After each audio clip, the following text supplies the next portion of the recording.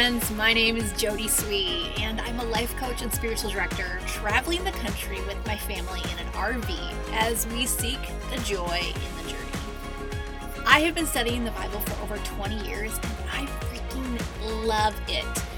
Now I'm sharing it with you in hopes that you will discover that you do too. We're going to start our time just claiming this space. I want you to take a few deep breaths. Really good ones that you have to think about, where you inhale for 3 counts and you exhale for 3 counts. And I want you to acknowledge the presence of God. Acknowledge that as you breathe, He is with you wherever you are today, in your chair, your car, or on a run. Not only is He with you, but He is ready and willing to share His peace and joy with you. Let me pray for us. Holy Spirit, I invite you to show up in our lives. Please teach us what you have for us through your word. Let it be real to us, let it be alive, and let it grow. It's in your name I pray, amen. So today we're pondering what the Bible has to say about anxiety. And we're going to start with Psalm 94, 2 little lines. It's verses 18 through 19. And it says this: "When I said, 'My foot is slipping,' your love, O Lord, supported me. When anxiety was great within me, your consolation brought joy to my soul." I'm going to read that again, and I encourage you to continue to breathe deeply and listen to these words and let them just wash throughout your heart and soul. When I said, "My foot is slipping," your love, O Lord, supported me. When anxiety was great within me, your consolation brought joy to my soul. What in those 2 lines really stood out to you? And why? I don't know about you, but I feel like my foot is slipping all the time these days. Like, I'm trying to stand firmly upon the foundation I have, but I can't seem to find the right footing. I'm anxious about so much these days. My family, my future, our country, the state of the world. And I find myself so anxious, and I'm not even an anxious person by nature. And so when I read these words in Psalm 94, I'm slightly reassured because I'm not the only one who gets anxious.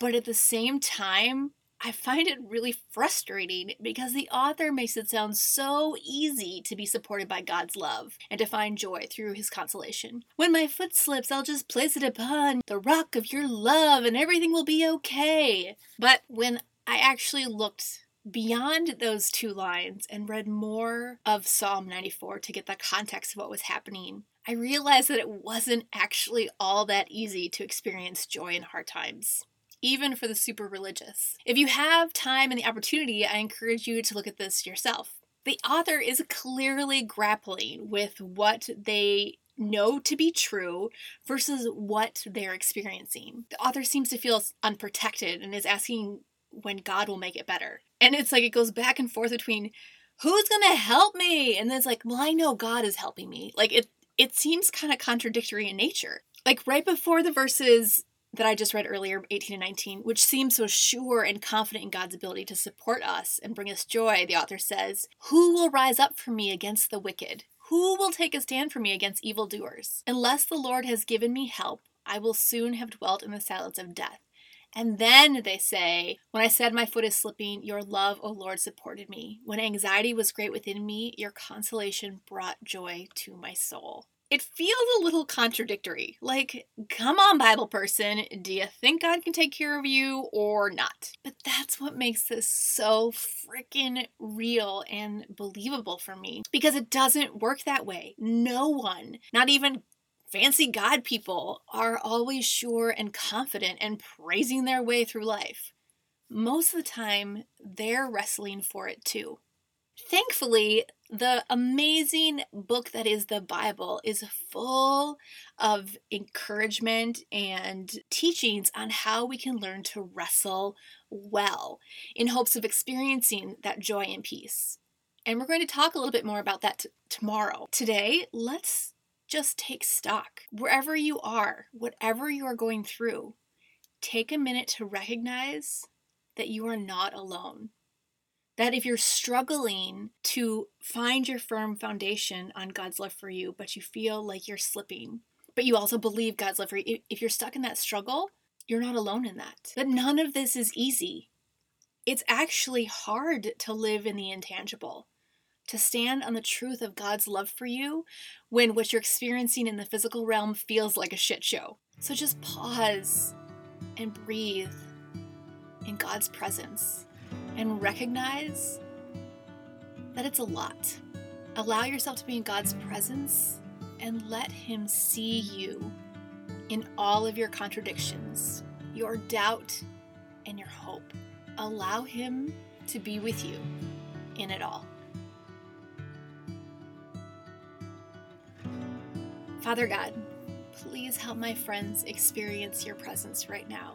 Let them see how you see them. Please let them experience just a taste of your love for them right now, and let it be enough to sustain them for the rest of the day with the hope of more to come. Amen. Now I want to spend a few minutes praying for our people. It can be your family, your friends, your coffee barista, whomever pops into your mind. Let's pray for them and ask that God would be real to them too.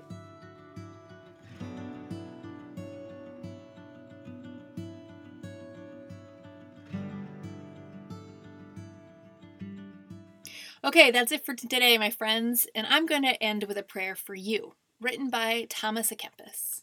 If you can, close your eyes and let this wash over you. If you're driving a car, don't close your eyes. Keep driving, but listen to these words. Write thy blessed name, O Lord, upon my heart, there to remain so indelibly engraven that no prosperity, no adversity shall ever move me away from thy love.